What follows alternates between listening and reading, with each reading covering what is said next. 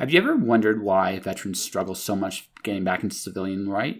Whether or not you are a veteran, Fight by Betsy Ross is a short book series that has an emotional, intense story arc to help spread awareness of those struggles veterans face coming out of the force.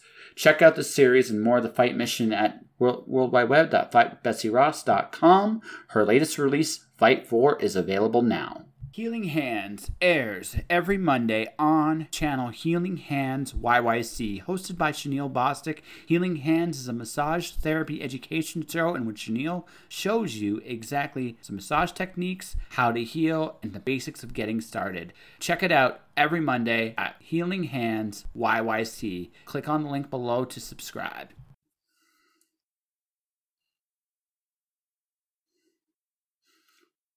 So I gotta hit the mute button because the mute button is my friend or something. There it goes. There it goes. All right, we almost know what we're doing, ladies and gentlemen. We almost know.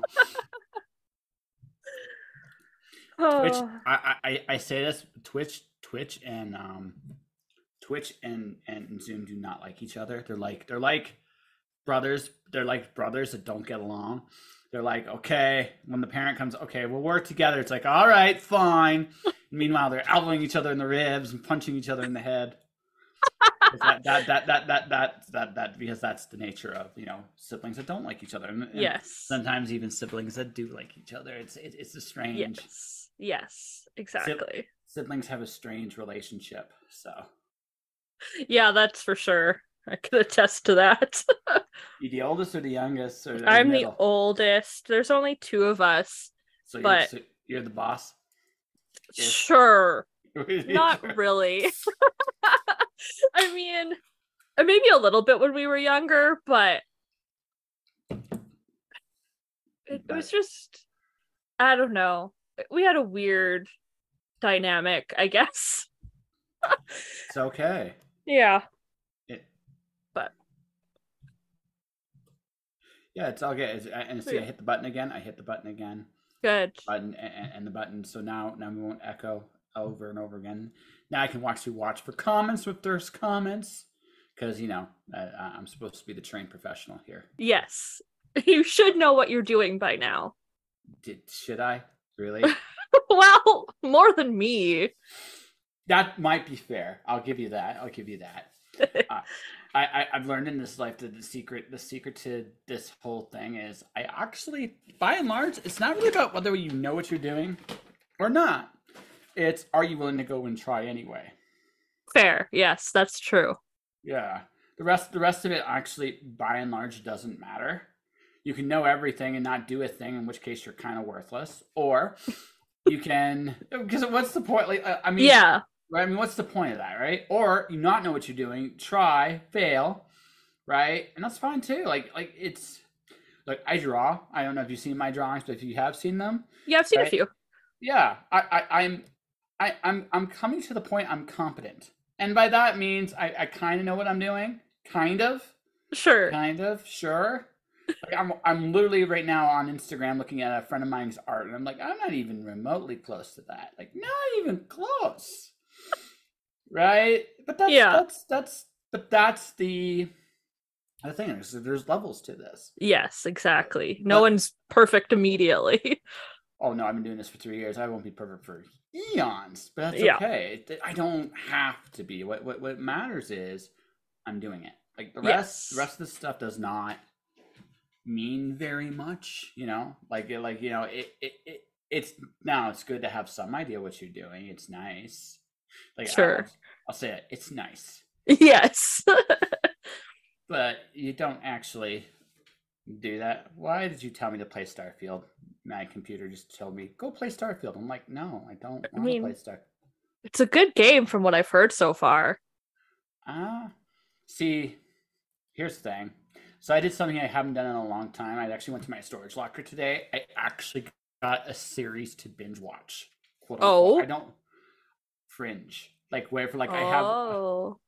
It's not, yeah, I'm not saying it's a recent cool show because I'm way too behind for that.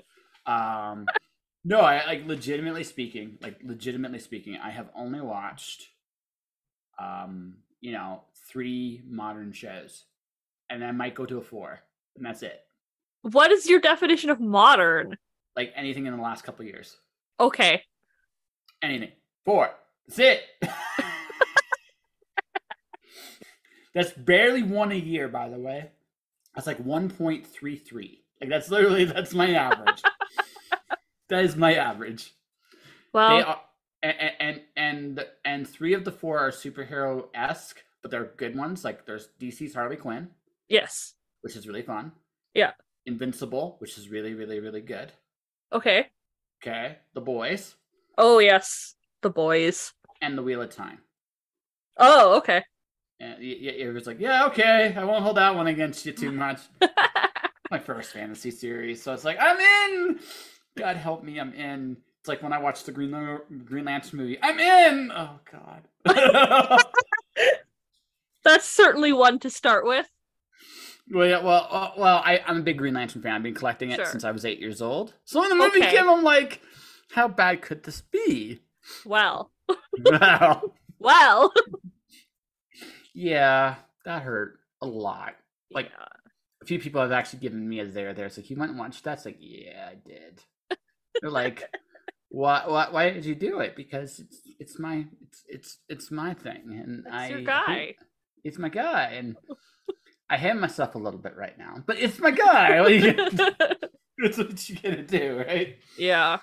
So I mean, you have to kind of like, and I've learned this in life. You gotta kind of roll with the punches a little bit, and that was admittedly an uppercut, but still, I'm here. It's like, oh, but I'm not cool. So Fringe is what, 8, 9 years old now? Maybe probably. I don't even know. Yeah, I'd have to look. I mean, I still have DVDs, which just tells you something right there. Yes. Not that DVDs still aren't popular. Actually, they are still popular, but it's, like... They're also harder to find because everything's Blu-ray now. They're trying to make everything go Blu-ray. They're trying. Yeah. They haven't fully succeeded yet. It's like, it's not happening quite the way they envisioned it. And it's just like... They wanted people to go to Blu-ray, I think, eons ago, but a few things, like the fact that Blu-rays in general sucked initially when it came out. Yeah. It sucked. Well, and a lot of things couldn't play them either. Yeah, exactly. And so, whereas the DVDs, I can play them on my computer. I can play them on my PlayStation. I can play them on things. Mm-hmm. Right, so, yeah. But yeah, like I said, as I've gotten to middle age, I have become less cool. I'm not keeping up with the latest video games. I'm barely watching any shows. Yeah, even the video games I do still play, they're retro games now. They're considered retro. I have officially become old and stuff. Oh, terrible. I know. I know. This is not how I expected our conversation to start, by the way. I wasn't sure what to expect, but this wasn't it.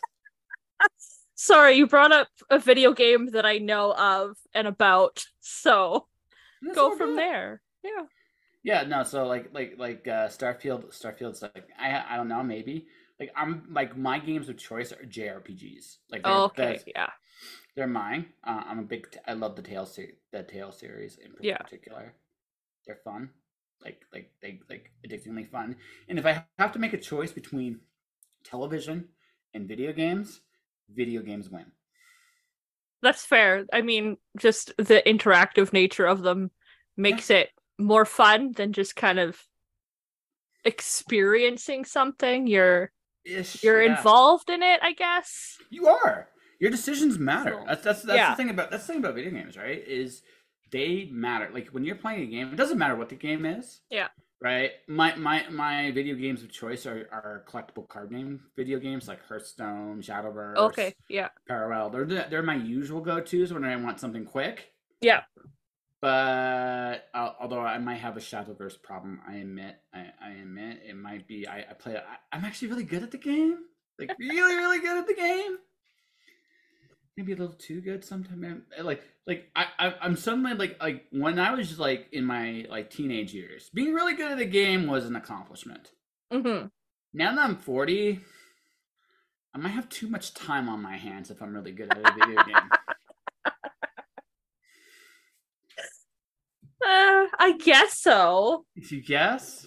But also, when you're an adult, that's the best time to just you've got your adult responsibilities over with, and now you can do whatever you want. So you can play video games all day. It's true, but well, okay, like I'd rather talk to people like in real time, like legit.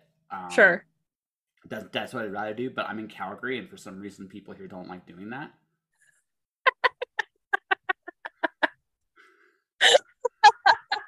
She's laughing because she knows it's true. Yeah. Yeah.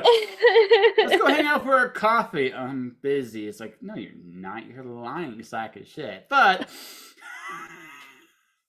you have to go outside to do that, and that's just so much work. yeah, yes.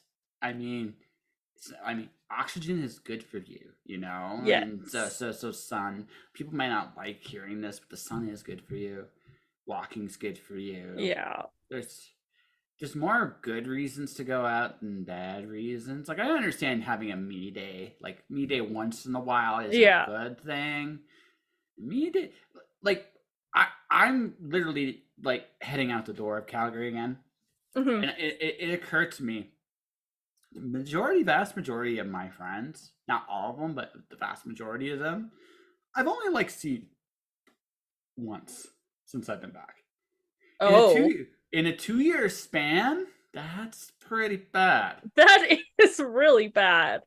Yeah. Oh no. Oh, see that's one of the reasons why I'm leaving. Because okay, I was in San Diego for Comic-Con, right? And let's ignore the con just for a second because the con okay. Because the con is an experience and you're obviously going to interact with a shit ton of people while you're at the con.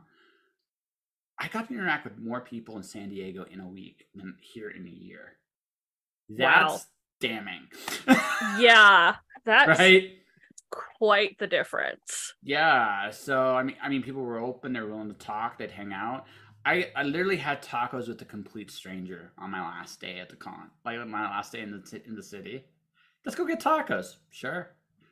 Right? Why not? Exactly. Sure. And San Diego tacos too. They're amazing. They that place. Ooh, recommend.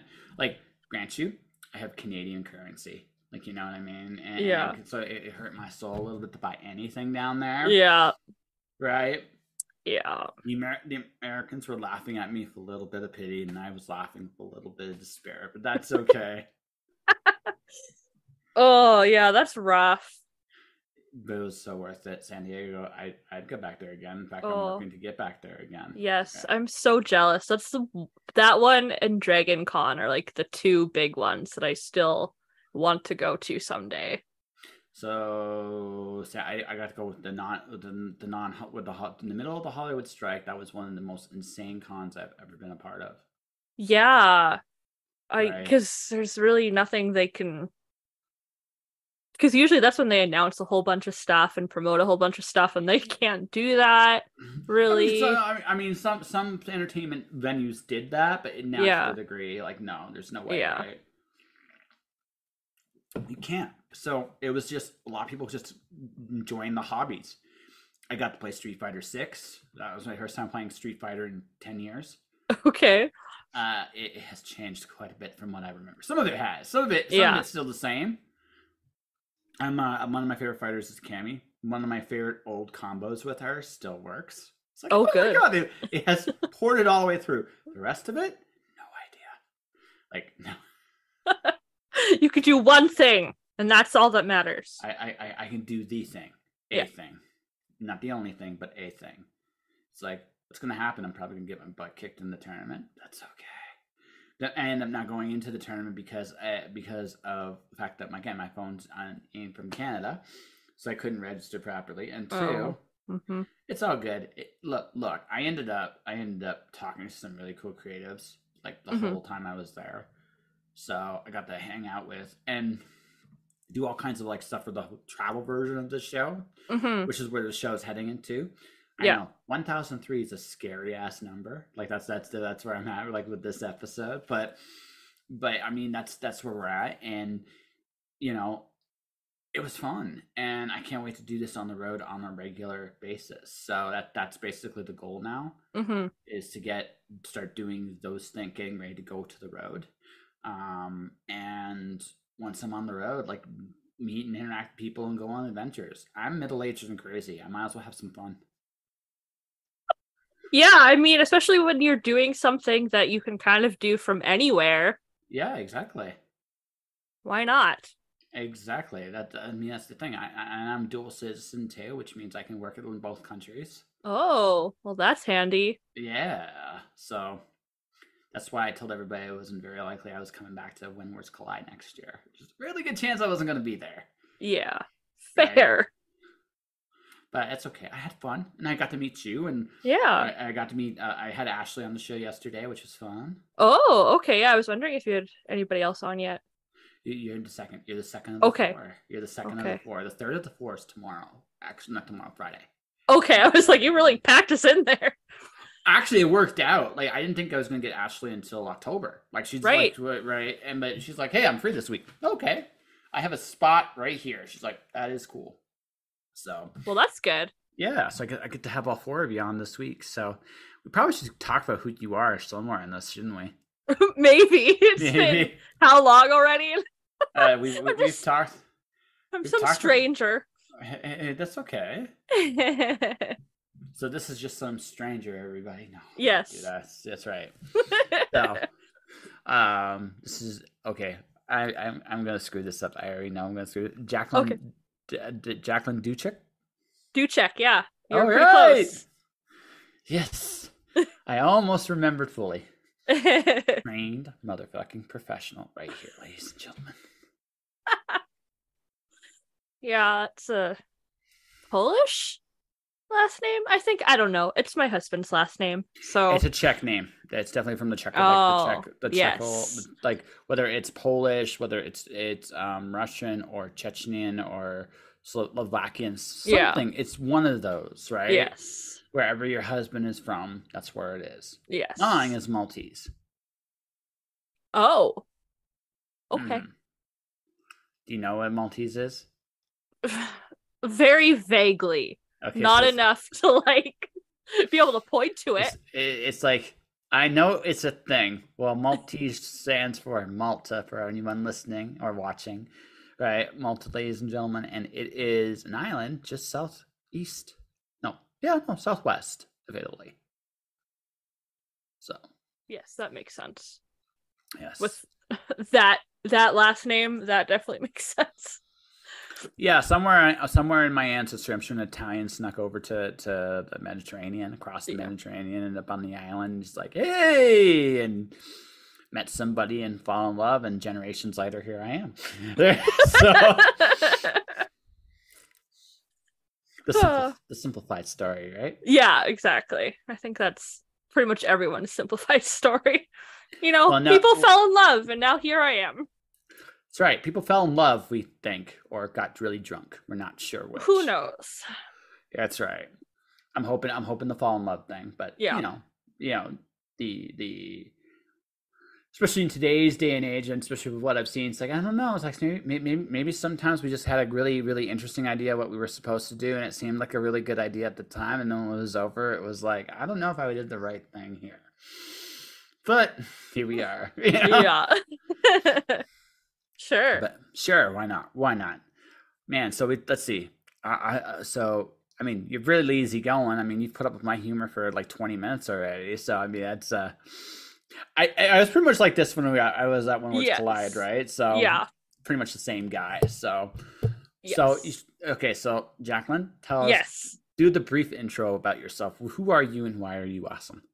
Oh, goodness gracious! Wow, that's a lot of pressure. Okay, I'm a freelance copy editor, proofreader, beta reader for romance novels. And I also have a biology degree that is tangentially related to my day job. And I don't know. What is that awesome? See, here's the thing. If I say, why are you terrible? You'd be like, fuck you. All right, and then you just tell your intro, right? Yes. Right, sure. right. Like asshole, and then do the intro. You'd be like, okay.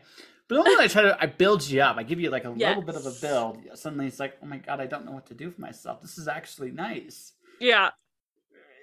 What am I? Who am I? I don't know. I think why am I awesome? That is such a weird question to answer. I don't think a lot of people think about that a lot. So, Hmm. so I can give you some easy. I can throw you some softballs answers for that. Sure. Well, you might just go based just on the fact that you're essentially you're the only Jacqueline Duczek. Oh god, I said that wrong. No. All right. Duczek. Duczek. Okay, there you go. Duczek. I knew it. I said it wrong. You're the only Jacqueline. You're the only Jacqueline Duczek. You're one of a kind. You're only going to be here once. Sure. So in that perspective by itself, that makes you unique, and what the life as you know it as you experience it, only happens through you once. That's true. So that's actually some of my favorite writing advice. Is like, yeah, someone else may have done it before, but you haven't done it. And your version, even if you start with the exact same idea as someone else, the way that you write it and the way that you experience life is going to change the story. Absolutely. No, that's the truth. That is the whole truth. So, like that alone, like that's that I call it the softball answer because it doesn't it avoids the specifics. Sure. But respect that everybody we only come once. Yeah. That in itself is a precious thing. Now people don't always think about it in those terms. Sure, yeah. But they should. Because that's it. We only are here once. And that is it. So in the time we have now to folks listening, I believe in reincarnation and stuff. Listen, I've always personally believed that reincarnation is a bizarre form of hell. But even if it's not, right? Sure. But even if it's not, even if it's real, you're not going to come back the same person either. So no matter how you look at it, you're here once. So I say it like that just because I know that if we do not, if you take for granted what you bring to the table, right, then you're cheating. You're cheating everybody, not just the world, but you're cheating yourself. Sure. Does that make sense? Yeah. Okay. I'm really great with like grammar and spelling and that kind of stuff. Like, sure. I've been obsessed with that since like elementary school. That was something that I always did really well in school, and that is part of why I've become a proofreader, because if I can read books, I would read books and like notice grammar mistakes anyway. So if someone can pay me to do that, that's like the ideal job. Pay me to read books and find grammar mistakes. Perfect. That's a doable thing. I've been paid for that job myself. Yeah. It's nice. It's nice. I know there's a lot of people who hate grammar, and I'm like, no, that's why you hire me, because I love it. And you don't have to worry about it. Well, yeah, I mean that's something like know what your strengths are as an editor. Like Ashley is a a full like manuscript editor, copy edits and all that stuff. You're like, screw all that noise. I don't know, right? I'm gonna figure out your punctuation because you probably have screwed this up somewhere. Yes. I know a lot of people don't like commas for good reason. There's a lot of weird rules around commas. But I don't know. There's a lot of grammar rules that I just kind of know instinctively. I couldn't tell you why it's wrong, but I can be like, no, this is how it's supposed to be. So that's really helpful. So you're wired for English. That in itself makes you special, because English makes no sense whatsoever. It doesn't. It's 10 languages in a trench coat. And that's being nice. That's actually a nice description. Yeah, I how do I put this? I've learned that like we all have our gifts, right? Mm-hmm. And like my gift is I have an incredibly big mouth. I'm really good at it. Yeah. But, No, like, that's such a good thing for a podcast host. Well, I mean, it's required to be a podcast host or radio, like in radio at all. Yeah. Like you have to be able to like look at somebody and go, "Let's have a conversation." In your case, it was just like, well, it's easy to have a conversation with you because you're like, I'm down with whatever. Let's just do this. Like, let's just fucking do this. And I'm like, okay. And those are the best conversations, right? Yeah. You can figure stuff out. Like we talked about. We talked about the value. Quietly, we've already talked about everything from video games to self-worth inside of 20 minutes. Isn't that like that's a range, let me tell you. Yes, absolutely. Right? That's just 20 minutes in. We got at least another 40 or so to go before it's all said and done. But no, I mean that's the whole thing. Like I'm really good at bringing out conversations and figuring things out about people. And you're like, okay. You're like, you do that. I will figure out the nuts and bolts of this work in terms of the proper language. Yes. And honestly, it's a skill. Like not everybody. I know people who desperately need it. Yes. Yeah. Well, and it's one of those things that it's like, if the book can be the most interesting book that has ever been written, but if I can't get past like the grammar and the spelling, I won't read it. And I know that's the same for a lot of people. So it's just like, just make sure the grammar's okay so that your story can shine and so that people can actually enjoy it without struggling to figure out what you're trying to say to them. It actually reminds me. So I couldn't find it. I was going to actually read this. I legitimately had this idea way back when I was 8 years old and I wrote this story. Okay, so I had this really brilliant idea.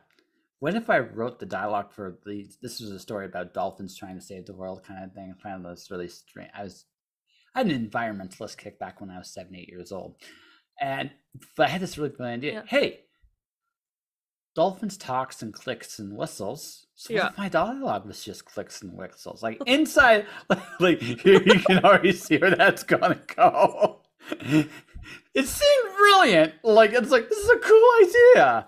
Then I just realized that, once I did all that, it's like, no, I can't. Actually, that doesn't work. Yeah, no one knows what's happening. No one knows. So I had this idea. So this is what I actually had this idea.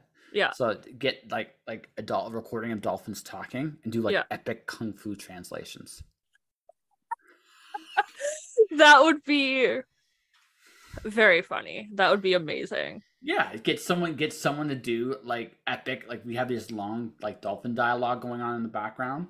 Yeah. And have a guy listen, and just say whatever comes to mind. It doesn't even have to make sense with the story. In fact, it might even be better if it doesn't.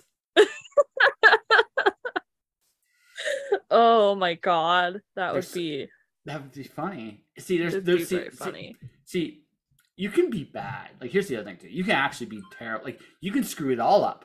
Yeah. The trick is, can you do it in a way that actually makes sense with what's going on in the story? Sure. One of my favorite comic books of all time is a comic called Axe Cop. Okay. I've never heard of that one. Okay, so world-class artist, Kid Brother. Kid Brother comes up with story, world-class artist puts it together. That's awesome. It's amazing. It makes no sense sometimes, but you don't care. You just don't care. Yeah. You're like, I don't need this to work perfectly. In fact, it's better that it doesn't. Yes. And Axe Cop is amazing. Okay, now I feel like I have to look that up. You'll look it up and you'll be like, this is the stupidest thing ever. I heart you. I heart you so much. I'm into like the stupidest thing ever, and if it's on purpose and fun, infinite patience for it. Yeah. It's when it's not on purpose. Sure. Right? Like, okay, I'll admit it. I'm one of like 5 people that like the Matrix sequels. 5. I mean, it's a small group of us, but there's like 5 of us. I don't think most people actually shit on the second movie too much. It's not great, but it's not terrible. But the third movie, you laugh when you're not supposed to. Like, you just genuinely laugh. Yeah. When you're not, like, you just realize, like, okay, someone needed to go to the script writers and go, okay, this is hot trash. You need to make this a little different. Like, what are you trying to get across here? Because this is, it's like, right, the one that made me laugh that shouldn't have made me laugh was when Agent Smith threw the cookies against the wall.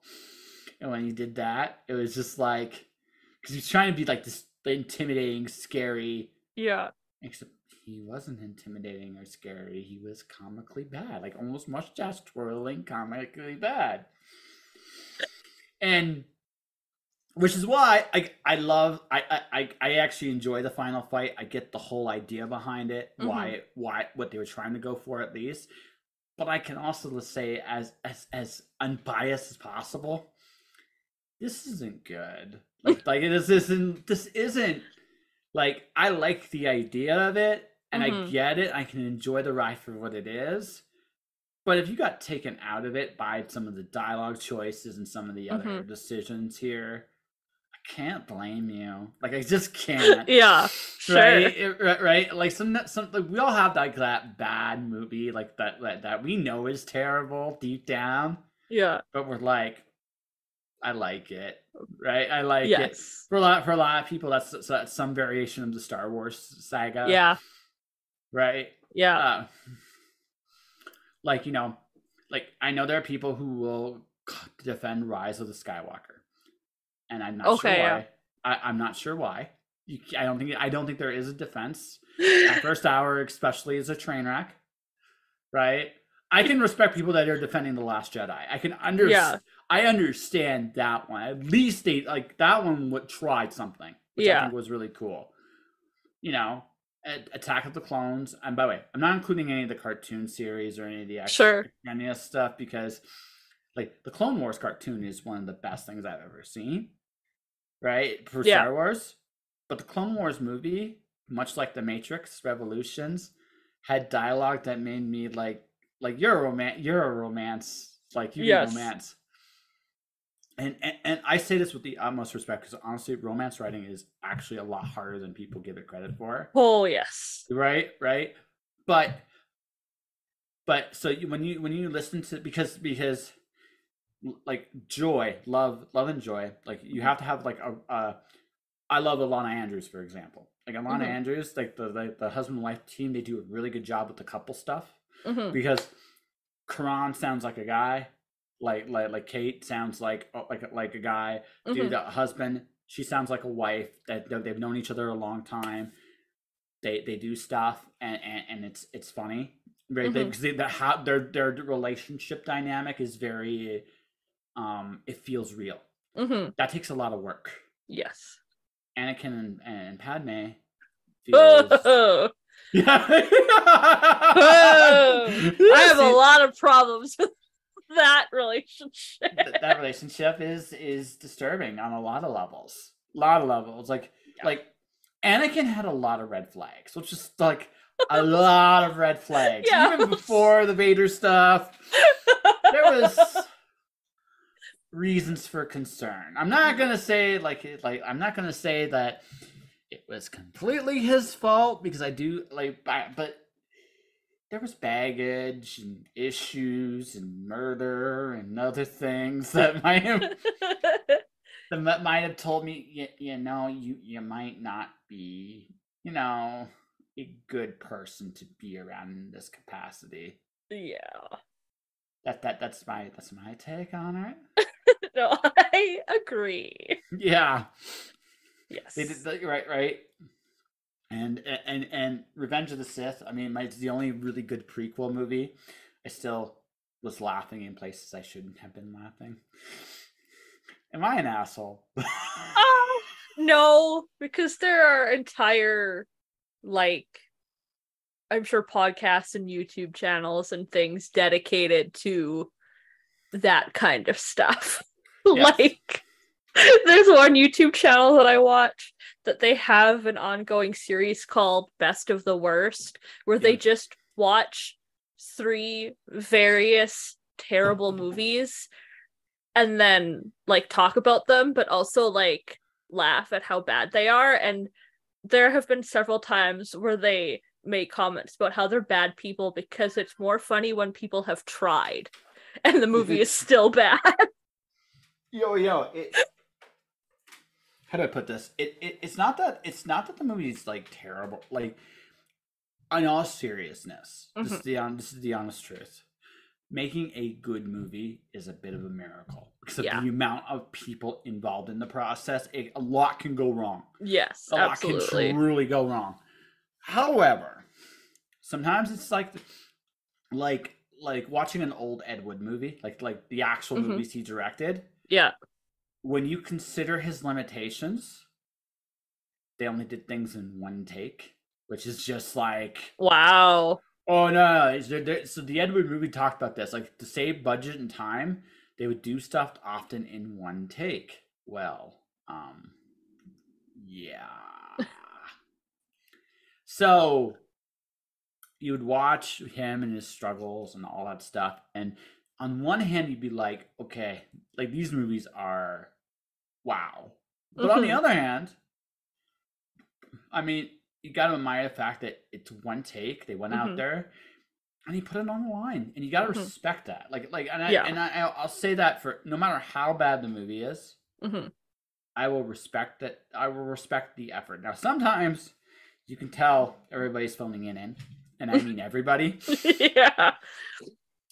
The last season of Game of Thrones, there was a lot of that. Oh, yeah. But again, I understand both sides of that, because it's like they gave us a pile of money to make this, but no one wanted to be there.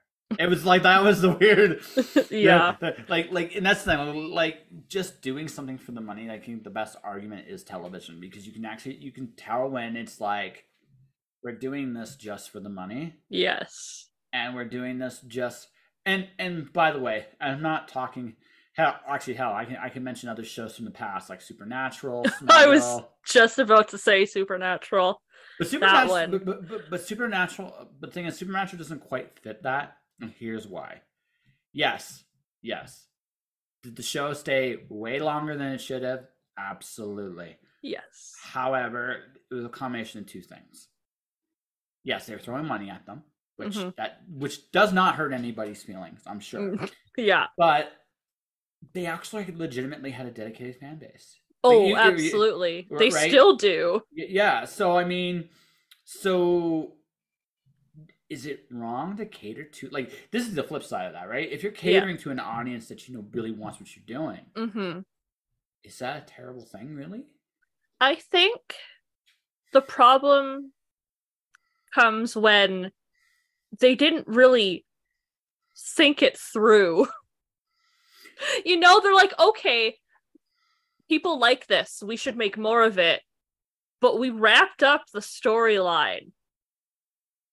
And then they just kind of did whatever. If they had thought about it a little bit more, I think things could have gone better. Well, I'm sure you've experienced this with your proofreading. Like, there are some authors who just intended to write this one story, get it out of their system. Yeah. And then it's better than anybody expects them to. And they're told, can you please send me 2 more?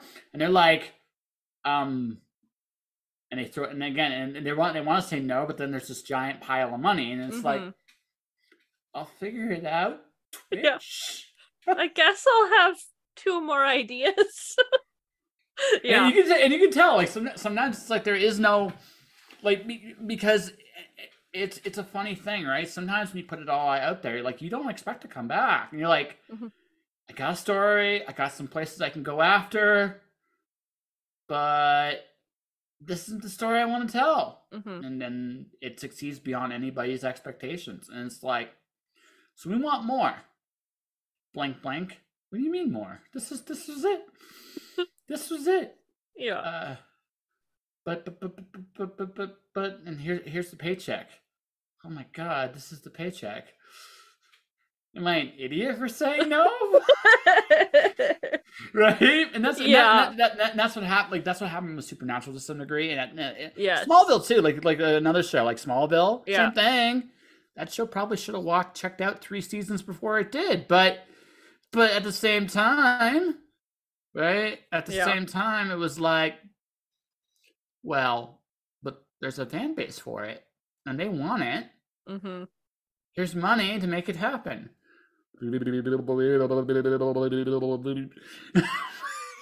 know? That's how it works, though, right? Yeah. So, I mean, you can't you can't fault anybody for taking advantage of what's there. Yeah. Yeah, you wish maybe they would have had some more planning, but if you'd asked them honestly, did you still expect to be here 15 years later to the Supernatural cast? We'd be like, well, no. We didn't expect this to take 15 years of our life. We were hoping for like maybe a couple of years, and you know, just turn into a full career, and I'm grateful. And if the last 3 seasons didn't make much sense compared to everything else, well, fuck it. That's okay.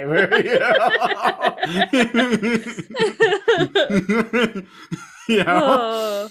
I mean, we put it in that perspective, it kind of makes sense, right? Yeah. Oh, right? Yes. And you're like, yes, but it still hurts. It hurts a little bit. It's like, yes. But I mean, this is like a hard question. Like, this is something I've realized. Like, I'm waiting for a certain agent query to open as I have a novel. Ironically, Miss Ashley's going to probably be editing one of my works, but the work she was going to edit, my initial plan was a Kickstarter. Oh, and that because I think Kickstarter for novels in particular is very untapped. Now I'm not talking. I'm not expecting the Brandon Sanderson 40. I mean, I won't say no, but I mean, I'm not expecting that, right? Yes. What I'm expecting though is, but the thing is, I think at this point for a lot of authors, it doesn't really. I don't care if my audience is 100 people, 1,000, or 1. Mm-hmm. But if I have a dedicated fan base that wants to support what I do, why wouldn't I do it? You know what I mean? Yeah. And that's all I think I really care about. I think it's very doable to make a living doing that. Mm-hmm. Right? But then suddenly I go to When Words Collide and she goes, I meet this person, this agent goes, hey, listen, send me it. Just send it to me. I'm like, okay. So we'll see where it goes. Yeah. Right? We'll see where it goes. I mean, that would be nice. Yeah. Again, weird. I'm in a weird space. Like, I don't know what to tell an author anymore about what to do with their book. I wrote a book. What do I do with it? And I'm like, I honestly have no good clue. Yeah. It depends on how much effort you want to put into certain things, how much money you want to put into certain things, not even where you want your book to be anymore, because you can be an indie author and put your book in bookstores now. So like, but there's still somewhere in that. It's just not. It's not the same where questions. Sure. You know, right? Yeah. Right. Like the where is okay. Which audience do I want to see this? And how best can I get like you're in the romance, like you read a lot of romance. Yeah. Like, most romance and traditional publishing don't go well together. Because the romance authors can do it faster than the publishers can. Yes. And absolutely, they do it faster and make more money. So they go that's why they've gone that way. It's just like, yeah, I can make more money doing it this way. So why am I bothering? Yeah. Right. Yeah, unless you go like, there's a couple imprints that are like digital first, and so because they don't put out physical books, or if they do, it's like several months after the ebooks have come out. Those ones can go a little bit faster, but still not at the pace of some indie authors who can kind of just, whenever they're done, put it up. But yeah, it's one of those genres that the demand is just insatiable, and they know it. Yes. Which is like, is that why you went down to romance? You're like, hey, you know? There's a whole story. Man. You're on the air. Tell the whole story. Oh my god. Okay. So, back in high school, in say it was 2006, I Okay. think. One of my friends introduced me to fan fiction. Oh no. Yes. Oh And so no. I've been down that road for the past 17 years. I've been reading fan fiction on and off. Um, and when I first wanted to write, I mean, I've been wanting to write for a very long time, but when I was first like seriously thinking about like what kind of book would I write, I read a lot of urban fantasy at that time, and I was like, well, I like reading it, but I'm not a huge fan of like coming up with the world part. I just feel like I don't have a unique take on vampires or werewolves or whatever. So what else is there for me to do? And I was really stuck for a really long time. And then at one point I was just like, I read so much fan fiction and like 98% of it is romantic. Why don't I try romance novels? And I just like, for whatever reason, it had just like never occurred to me that that was an option. So then I started reading romance novels, and I want to say it wasn't until like 2015 or something that I really started reading them, and then I just kind of went down the rabbit hole. It was just like I found authors that I like, and I bought everything that they wrote, and then they would like promote authors or be like, these authors are similar, and then I would just go down that path. And then that's just kind of where I ended up. And I'm like, this, I can do this because this is the kind of stuff that I like reading in fan fiction. Is just like these two idiots fall in love, basically. These two idiots fall in love. Yes. Okay. Yes. And it's very easy for me to come up with characters and just like have them fall in love. And I was like, perfect. Okay, that's what I'll write. And that's what I like reading. So that's what I'll also like proofread and copy edit and stuff. Because it's like, again, if I'm going to do this, like the ideal job kind of situation, if I can get paid to read romance novels, that's like the greatest job ever to me. So that's what I'm going to go with. But yeah, it all started because of fan fiction. It's okay. I threaten that I make people fan fiction. That's actually a threat now. That's how I threaten them. Why? So there's a television series called Babylon 5. So back in Yes. the day, so the actors that played Londo and Jakar played a really mean prank on the creator of the series. Okay. Who also wrote most.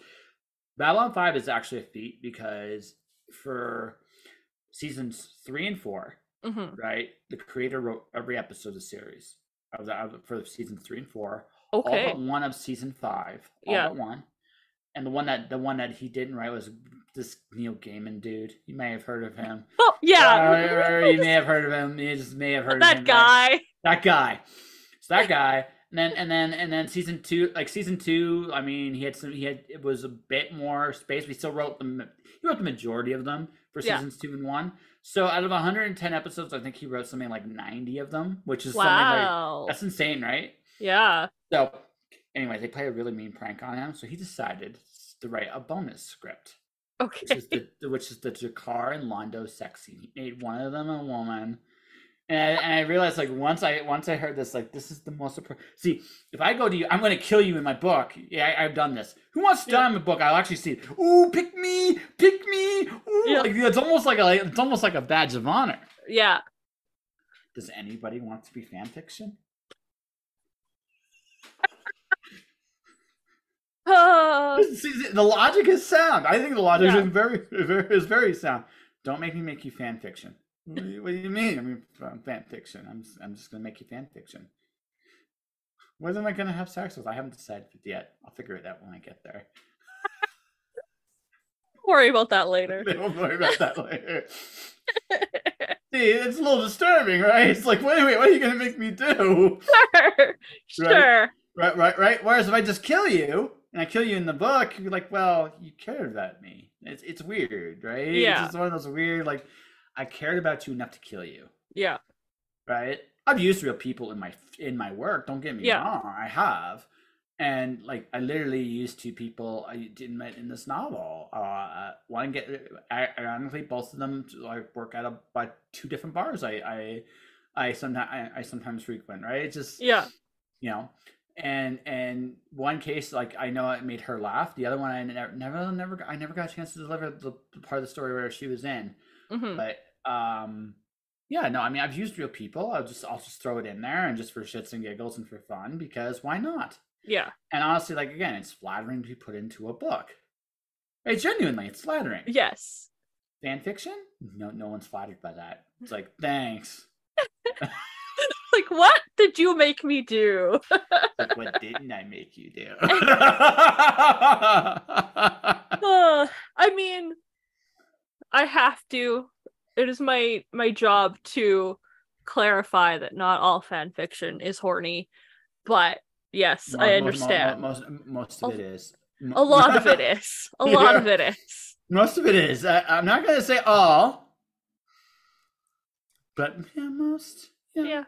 Yeah. I mean, it also depends on what kind of fandoms you're in too, right? Because a lot of fandoms, especially like any kind of like crime solving ones or any kind of like episodic type things, a lot of times people will just write an episode of the show or something. So true. But even then, usually there's some weird romance stuff in there. Like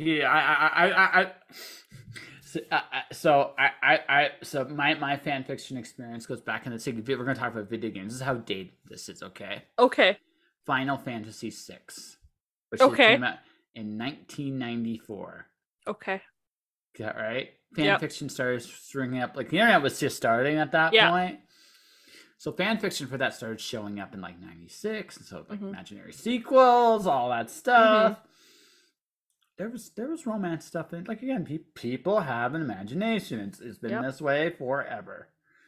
So I mean, we must be honest, considering how some of the characters looked. I'm not talking necessarily those ones, but some of the other things from other video games. It's like, yeah, I mean, it definitely you're definitely gonna have like a fantasy moment. It's like, yes, yeah. You do that enough. It's like, yeah, I'm gonna think about it. I was like a teenager at the time. I was thinking about anything in there. I'm pretty straightforward. I'm pretty straight. I'm pretty straight there. Oh, wide open. It's like I tell people this, folks. I'm pretty much the same person in real life. Like I just it's just so much easier not to bullshit people. Oh goodness. But yeah, so like I said, but fan fiction, yeah. So it's like when you threaten them, it's like, oh no, what are you gonna make me do? It's like, honestly, you should be worried about what I won't make you do. Oh boy. And yes, folks, you haven't figured this out. I do have a bit of a sadistic streak on the inside. You gotta be tough in this world. You gotta kind of figure it out, because otherwise, I have found that people will be like, "Oh, he's such a nice guy. He'll be okay if I get away with this or this or this." Like, no, nah. It's like, nah. At this point in my life, it's like I gotta like you. And even then, depends on what you do. Yeah, exactly. So that's me. So fan fiction was your gateway, and so who do you like reading? I'm just curious from a romance. Will I know any of these people? Oh gosh. Okay. Kathy Yardley. Okay. Charlie Novak, Cat Sebastian, EJ Russell. Oh, there's so many, and those are the only ones that I can think of right now. I feel like I'd have to go back into my Kindle and be like, who am I reading? So I got a romance book from a guy named Brian Feehan, Christine Feehan's son. I met him at San Diego Comic-Con. Okay. So that interview is going to be going up hopefully in a couple of weeks. Yeah. Yeah, I interviewed him. I again, cool thing about the con. Big names are there. I actually, it was weird. It was really, really weird. I've hit a weird point in my fandom career. That I'm interested in getting to know people personally. Yeah. But I'm not starstruck anymore. Is Well, that weird? I think that's a good thing though, because then it's easier to treat them like people. Yep. Which they are, but oh yeah, no, it's been interesting because I've spent the majority of my career talking to people on all these different levels of it. Now it's like, nope, I just look at everybody. I just treat you all the same. It's easier that way. But obviously, if you treat me good, I'll treat you good too. It's like, treat people the way you want to be treated. I find that goes a lot bigger and longer than other things. I mean, I remember when Fonda Lee, I actually got to talk to her a little bit. Yeah. Ended up talking about Teenage Mutant Ninja Turtles and Batman. Amazing. Yeah. Yeah. She's a big Teenage Mutant Ninja Turtles fan. I actually introduced, so they did a Batman Teenage Mutant Ninja Turtles comic book crossover. Of course. Right? But I'm the one that showed her they did she actually went to me on Twitter. Wait, they did a crossover and linked her to the books. I'm an enabler too. That's great. That's right. I'm peddling books to people all over the world. They'll like this, and you'd be like, "Ooh, the stuff." I'll be that guy. I'll be that guy that traded the Star Wars Christmas special VHS tapes to Weird Al Yankovic. Oh no! I'll be that dude. I've seen clips of that, and it is something else. It's terrible. It is legitimately the worst Star Wars thing ever. Like, legitimately. What were they thinking? They weren't. That they need to make more money. That's what they were thinking. Well, no, they were thinking, yeah, we'll just slap Star Wars on it and people will watch it. Yeah. And people watched it, and people were confused and hurt and feeling a little bit angry. This was not what I expected when I got this. Yeah, exactly. Oh my god. Yeah, so it sounds to me like you got into romance the way I got into fantasy and science fiction. Okay. Well, now no. I mean, is like once you got in. Oh, once you're in, you're in. Yeah. Yeah. Like okay. It sounds like that's what happened with you.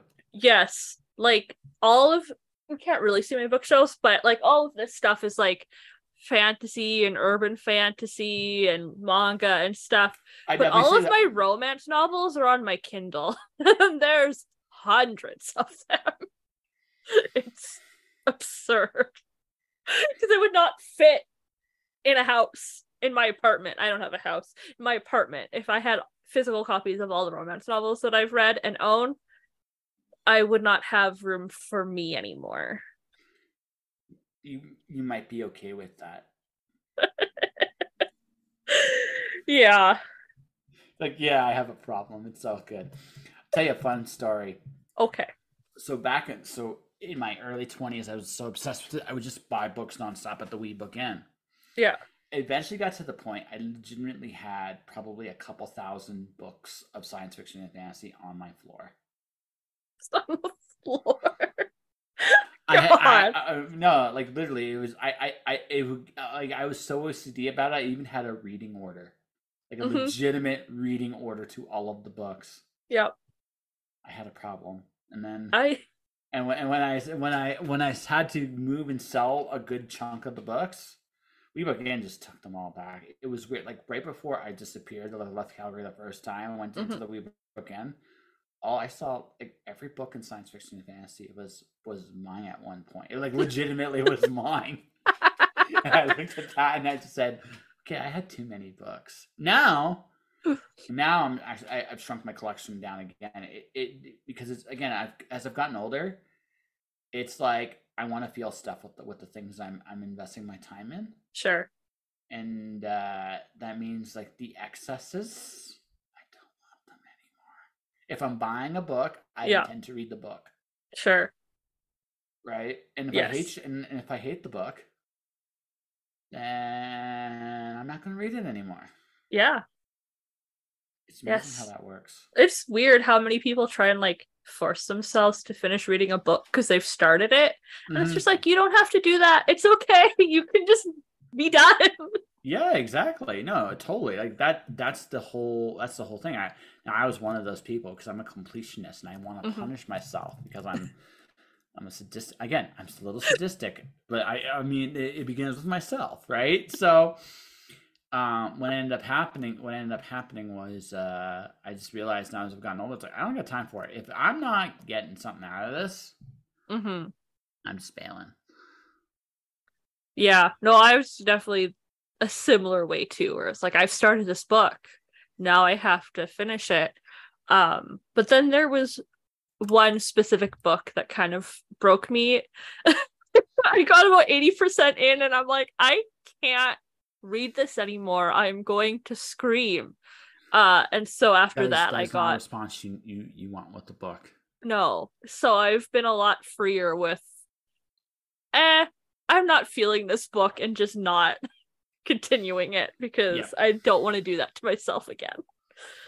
I can't fault you. I Yeah. wouldn't want to do that to me either. It's Yeah. terrible. That book, it still haunts me. I read it like 6 or 7 years ago and I What, still what, what, just what was the book?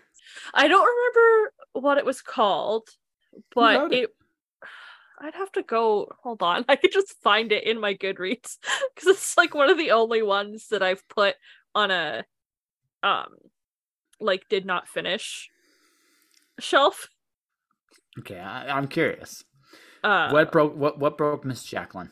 oh good God. Okay, hold on. Abandoned. Here you are. What were you? Um it was I I doubt she'll find this, but I still kind of feel bad saying it. But it's The Substitute by Denise Grover Swank. Basically, the very brief premise of this book was that this woman is going to her own wedding, but she has broken up with her fiance, but hasn't told her family. But her family's also never met her fiance. So when she meets a random man on an airplane, she decides to coerce him into being her fake fiance. This sounds terrible already. But to make it worse, he also is secretly trying to investigate her father and bring him down for destroying his family's company. Which, whatever, it's a very tropey kind of thing. A lot of romance is like that. And I was fine with it, even with the fact that the wedding was like in 7 days. And I'm like, how are you planning on getting out of this? Like, are you just going to marry each other or are you going to admit that he's not your fiance? But it's simple. They're going to admit that they were meant to be together yes, forever. obviously, of Yeah, course. yeah. But one of the bride's friends finds out that the fake fiance is just sticking around to like bring the bride's father down. Um, and Okay. she's going to tell the bride to be like, "Hey, you may be falling for this guy, but he's actually a piece of shit. Don't marry him," kind of thing. Oh no. The groom or the fake fiance finds out about this. He runs to the rehearsal dinner and he's like, "Don't talk to her. Let me talk to her." Like, I need, he like busts in and like drags the bride away, being like, "Please, I need to talk to you. It's super important. Like, don't talk to your friend. Let me talk to you first." Which, okay, it would like, she's more likely to forgive him if she hears it from him as opposed to her friend. Except, what makes me really mad is he gets her away. She's like, "Okay, what is this thing?" They go to a a hill or something that she used to like watch the stars at or something, and then they have sex. And then he goes, "You know what? I don't actually need to tell you. We'll just see how it goes." And I was just like, are you kidding me right now? I was so mad. I was like, I mean, because that's going to be the setup for the black moment. And I hate when the black moment is easily avoidable. And this was easily avoidable. He just had to tell her what he was planning on telling her. But instead, he had sex with her. And I was just like, okay. So for me, see, I was I was waiting for the really tropish, but I can change him. Because that was that might be what happens after, but I didn't get that far because I was too mad. No, I don't blame that. Like, this was actually worse than that. Although it would compound if that was her attitude afterwards. Yes. I can change him. I'll be like, no, you can't, honey. You need to walk away. Walk away from this. Just walk away. It's all good.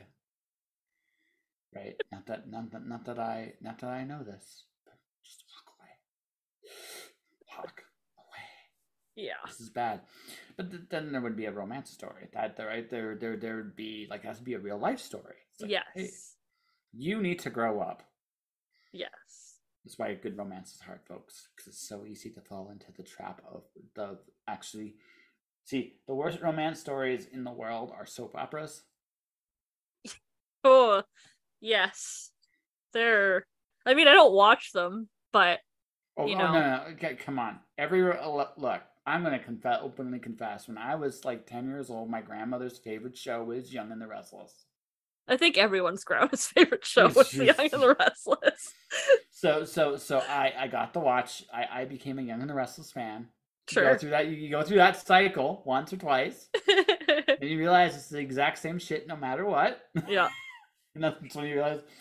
But again, this goes to something I said earlier. It serves a particular audience. Yes. It keeps them happy. And honestly, if you're an actor looking for steady work, soap opera's a pretty good gig. Yeah. Like, there's thousands of episodes. Been going on for decades. Like, if you can get on something like that, you're golden. Yeah. You can make a living. Like, I mean, grant you may never be, the Emmy award-winning actor you've always dreamed of being. But on the other hand, you're getting paid and people like you, right? And you're respected in your community. Mm-hmm. That's all I think any artist, when you really get right down to it, that's all an artist wants. Find a community that accepts them for what they do. Yeah. So. Yeah. So if you're a soap opera fan, and you're listening to this episode, I don't hold any judgment. I too have fallen down this rabbit hole, but the best romance stuff is probably from the romance authors. I can make some good recommendations myself. And anyone will ask them, why would I read romance? Because romance is not that different from fantasy, actually. In a lot of ways, they have a similar, I'm not going to say a world build exactly, but the same idea of having a series like evolving into something bigger and better. Sure, so yeah. A lot of romance stories fall into that category. Mm-hmm. Right? And then if you get romantic fantasy or fantasy romance, it's like double the... Well, absolutely. Again, I mentioned Alana Andrews. That's what they do. Yeah. That's what they do. They both of them write a fantasy romance. They cater to both audiences, and they're really good at it, and that's why they sell what they sell. Yep. And I'm still on the hook for that one, damn it. And I will be probably forever. But that's my problem, right? I'm okay with that. I'm a big enough man. But again, in this life, it's about what you like. Yeah. Right? I mean, I read other trope stuff too, like Japanese light novels. You want to talk about tropes? Oh, yes. Yes. But some of them are quite good. Oh, yeah. Some of them are quite good. Some of them are terrible.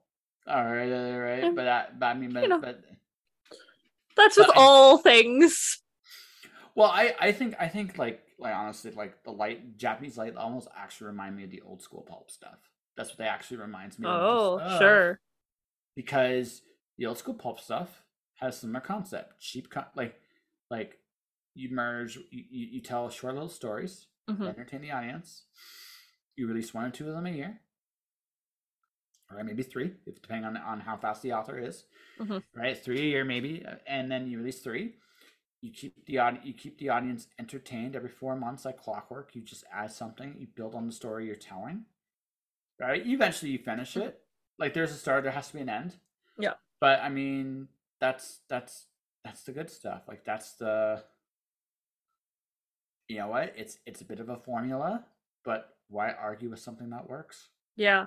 Well, and that's something that I always find frustrating when people like talk down about romance. It's like, oh, it's formulaic, and it's like almost every genre is formulaic. You just don't think of it that way because you enjoy it.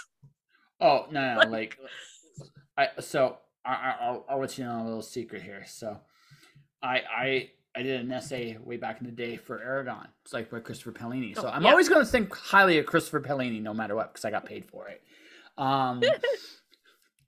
Hey, listen, once I'm bought, folks, I stay bought. That's just the way it is. But I mean,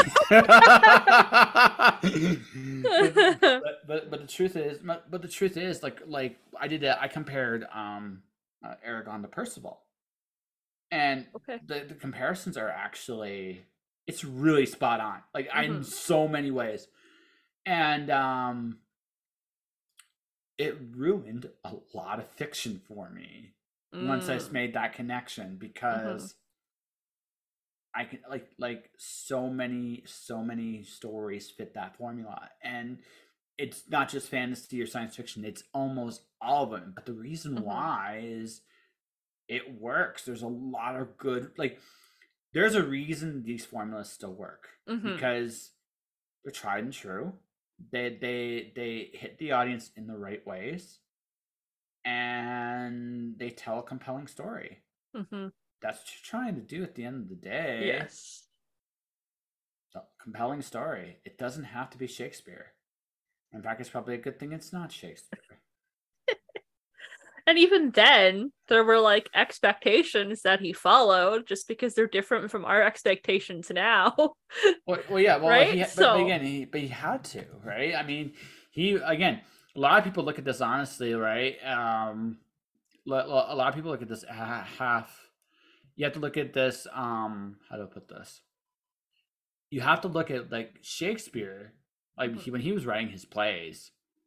Last thing he'd have expected is hundreds of years later those plays to still be there, right? Like legitimately. But the truth is, right, he was just working for his audience at the time, and like the one thing none of us can plan for is a really successful hit. It's not because again, you can't expect it. You just can't. Like you have no idea what you put out there, how it's going to hit the audience. You have no idea. But if it really hits, it hits, right? And I mean, here's the other thing. Like I have a lot of respect for. So I have a personal reason to respect romance authors, and that's because my podcast, did an event called Sweet and Sultry Summer, which means I got to interview a whole bunch of romance authors. Okay. And a bunch of dirty old ladies and me blushing like a schoolboy inside of 5 minutes. Yeah. But also some of the sweetest, nicest people I've ever met. Yeah. And they're not for me, like the style story isn't generally for me. Doesn't mean there aren't exceptions to that. I mentioned a few, so it's not like I'm saying I'm above and beyond it, but I'm not the target audience. Yeah. And I know that. But it takes a lot of skill to do what they do. And you have to, and honestly, you have to tip your cap off to anybody that's been able to really do well with it. Yeah, there's a lot that you have to keep track of. You have to keep track of the plot line of like whatever external plot is happening, plus the character plot line of every romance. Like if there's just two, but if there's three or more, like you have to keep track of all of that and make sure all of those have satisfying endings, while also making sure that the plot line has a satisfying ending, while making sure it makes sense that these characters are falling in love with each other. Yeah. It's quite a lot. Yeah. No, it is. But like I said, it's a lot of work. It's a really to say, like I said, a lot of people have a lot of preconceived notions about it, but I actually would go so far as to say it genre wise, everything requires a certain degree of work.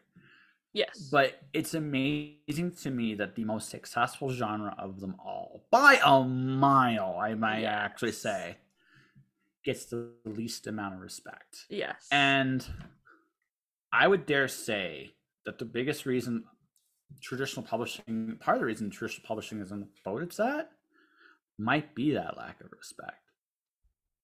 Yes.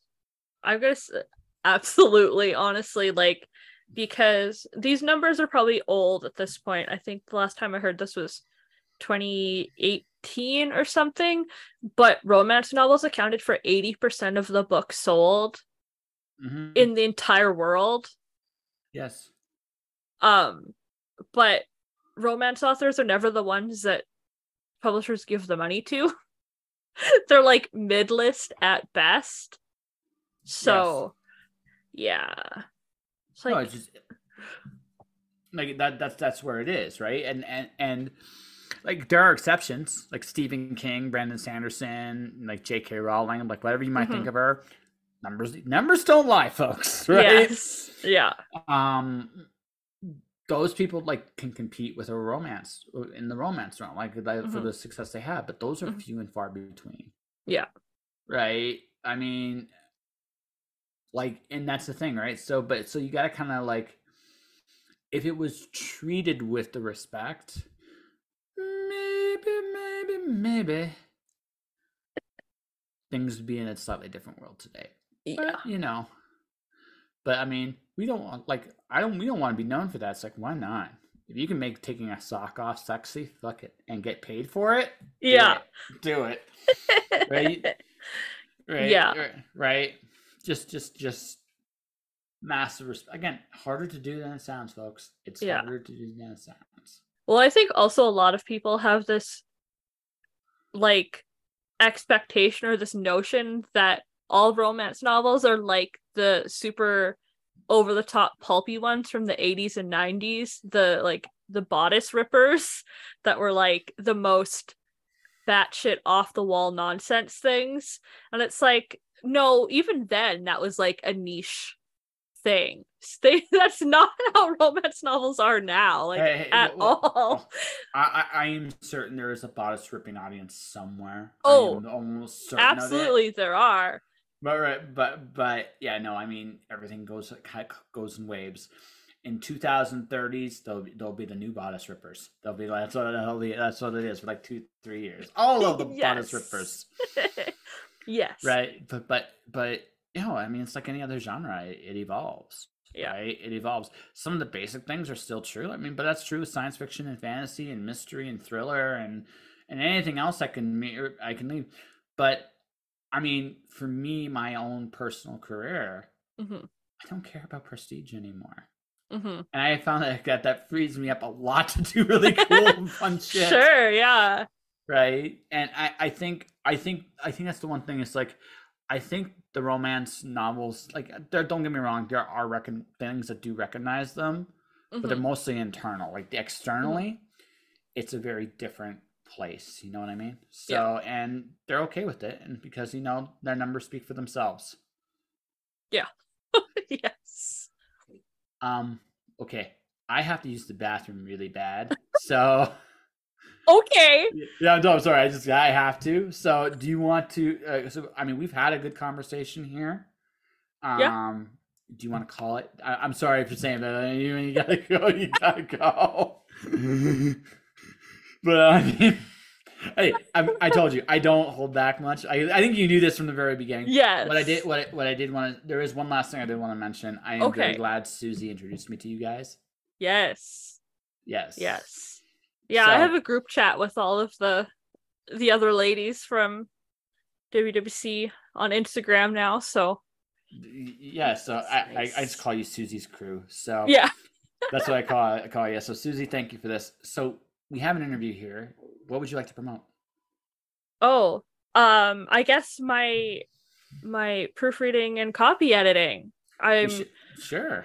Where would people find that? So my business name is the Meet Cute Grammar Geek. MeetCuteGrammarGeek.com. So how do you spell that? MEetCuteGrammarGeek.com. Okay, that's cool. Yes. MeetCuteGrammarGeek.com. Okay. And then also on Instagram at the Meet Cute Grammar Geek. Okay. So I just have the website there for now. Yes, Yeah, good. so. No, that's fine. Alrighty. Well, folks, this is the interview here. This is Jack. Oh, I don't want to say your last name because I'll screw that up again. Duczek. I got it. Yes. Yeah. Jacqueline Duczek, ladies and gentlemen. I will be back Friday with the third of the four. Justine Geraldine. They'll be the guests. So for everybody watching, everybody listening, thank you for watching. Thank you for listening. Thanks, Jacqueline, by the way, for a fun chat. I made you laugh quite a bit. Yes. You'll never look at fan fiction again the same way. How dare you? I did. I wrecked it all. So for everybody watching, everybody listening, thank you for watching. Thank you for listening. Stay inspired, keep shining in the dark, and I'll see you next time. Just Joshing is turning 1,000, and what is next in store for the show? The truth is, it's already happening. I've been recording shows since the start of the year in preparation of me going on the road. You can watch and listen to them now. They are available on my Patreon channel for the price of $5 US. Not only will you get to see these shows months in advance, but you can also help me when I take this show on the road. Click on the Patreon link for more details. Josh.